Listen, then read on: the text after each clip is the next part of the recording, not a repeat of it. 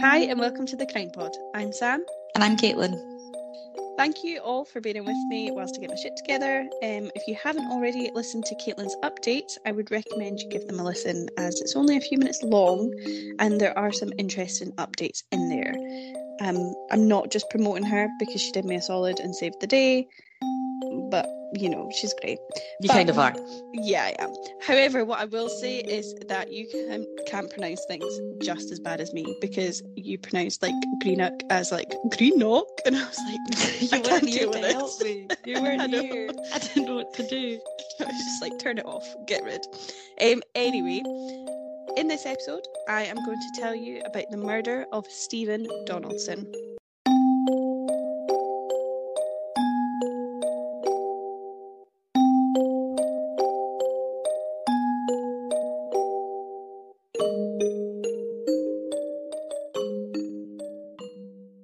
So before I ask you the usual, Caitlin, have you heard about this one? I just thought I would tell those who don't already know, not that there'll be many, that Peter Tobin, the Scottish serial killer, died yesterday, so Saturday the 9th of October, at the Edinburgh Royal Infirmary at the age of 76. So he's in hell now, which is great. If you'd like to know more about Tobin, though, yeah, if you're sitting here 5, thinking, who is that? Yeah. Well, we're here for you. Episode 5 can shed some light, and also possibly, I don't know, episode 4, which is about Bible John, because I'm sure he may have been him. There's always, you know, was he, wasn't he? Probably was. I would just recommend you all go back, refresh your memories. Yeah, episode 5, then 4. Anyways, I'll get to this week's case. Caitlin, have you heard of the murder of Steven Donaldson? I haven't. This name is not ringing a bell at all. So it might be one of those ones that I know it once you start talking, but the name isn't ringing a bell. Yeah, I'm with you there because it's actually very recent, and I will say it's not that any of these ones are nice at all, but you know, if you want to give a warning, it's not like this isn't a good case. It's short, but it's an awful kind of what happened to him. But at the end of the day, I don't really always give disclaimers, just because if you're listening to a true crime podcast, like a trigger warning. Yeah, that's the word. You know, if you're listening to this podcast, probably expect it's not going to be great things. Anyway, Steven Donaldson was born on the 23rd of July 1990. His parents were Bill and Pamela, and he also had siblings. He had a successful career in the oil industry in the North Sea and other places around the world. He had a passion for cars and motorcycles, and he was a bit of an enthusiast, so he owned a few. That's because, you know, when you're working in the oil industry, you do make good money, and he used that because why not? If you're gonna get it, spend it. And Steven was described as a happy man, always smiling. He was popular amongst a large group of friends and had a good sense of humour. And as you'd expect with someone in the industry, he spent long periods of time working offshore, and when he was home, he lived with his parents in Arbroath. He also owned 3 houses, which he rented out during the times he was away. Steven had an ex-girlfriend, Tasman Glass, whom he arranged to go meeting on the 6th of June 2018. Steven and Tasman had been involved with one another since late 2017, but by June 2018, the relationship had kind of broken down and had become strained. Steven gifted Tasman a white Volkswagen Sirocco car. However, she had written this off in an accident and received an insurance payout, which Steven pressured her to give him the money for because, you know, he bought the car, so why shouldn't he have the money for it? Yeah, now, absolutely fair enough. I was thinking that. There was an age gap between them. Tasman at the time of the meeting was 19, and I think Steven was possibly 25, 26. It was revealed that Tasman was also in financial difficulty, and she had borrowed money from her family and employer. She was behind on rent, and by June, she had also started a sexual relationship with 23-year-old Stephen Dickey. So not Steven Donaldson. So this is just kind of setting the scene. Now, on the evening of Wednesday, the 6th of June, 2018, Steven went to the Peter Pan Park in Kirriemuir at 10 p.m. to meet up with Tasman, just to sort the relationship out, exchange belongings and chat things out, and just to see where things are with them and if he can fix it, or, if this is definitely over. After arriving at the park, Steven Donaldson was attacked by Stephen Dickey and another man named Callum Davidson by repeatedly striking him with unknown instruments at the time. Now, I'll go by Stephen as the victim, Steven Donaldson, and I'll use the other one's surname, Dickey, when talking about each one going forward.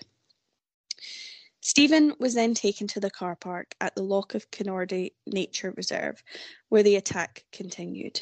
It was a ferocious, frenzied, unpleasant and unfair attack where he was struck on the head and body with a knife, baseball bat, similar instruments. There was also talk about either like a machete or that there was something really sharp on the bat. This was feral. They then set fire to Stephen and his car. The following morning, around 5 a.m, the RSPB staff found Stephen's mutilated and burnt body underneath his BMW that was set on fire. After the discovery, police appealed for information which could assist them with their inquiries. A week later, on the 15th of June, 20-year-old Tasman Glass, 23-year-old Stephen Dickey, and 23-year-old Callum Davidson were arrested on the suspicion of murder. The trial commenced in April 2019 at the Edinburgh High Court, with all three pleading not guilty. Opening evidence in the case against the three of them revealed that Stephen had died from sharp force injuries to the neck, according to the post-mortem report. The jury were shown photos of the crime scene, which were so disturbing that one member of the court even fainted. Now, it's said that when Stephen's body was found, his legs weren't attached.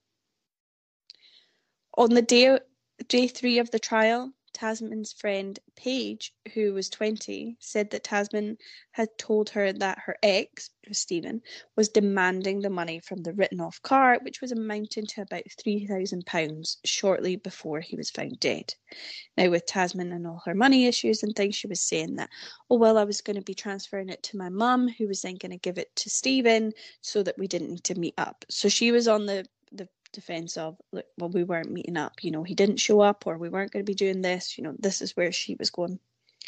Now, Dickey and Callum, they were thugs in my eyes. It's the only way to kind of describe them.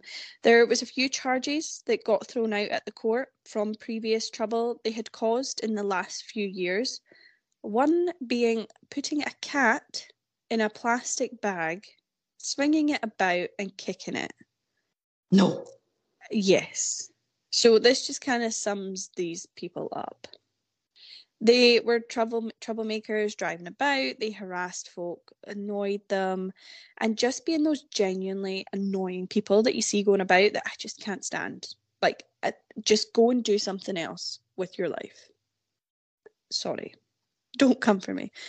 Now, the trial lasted 22 days, and on the 3rd of May, the jury announced their verdict of both Dickey and Callum being found guilty of murder, and Tasman found guilty of culpable homicide.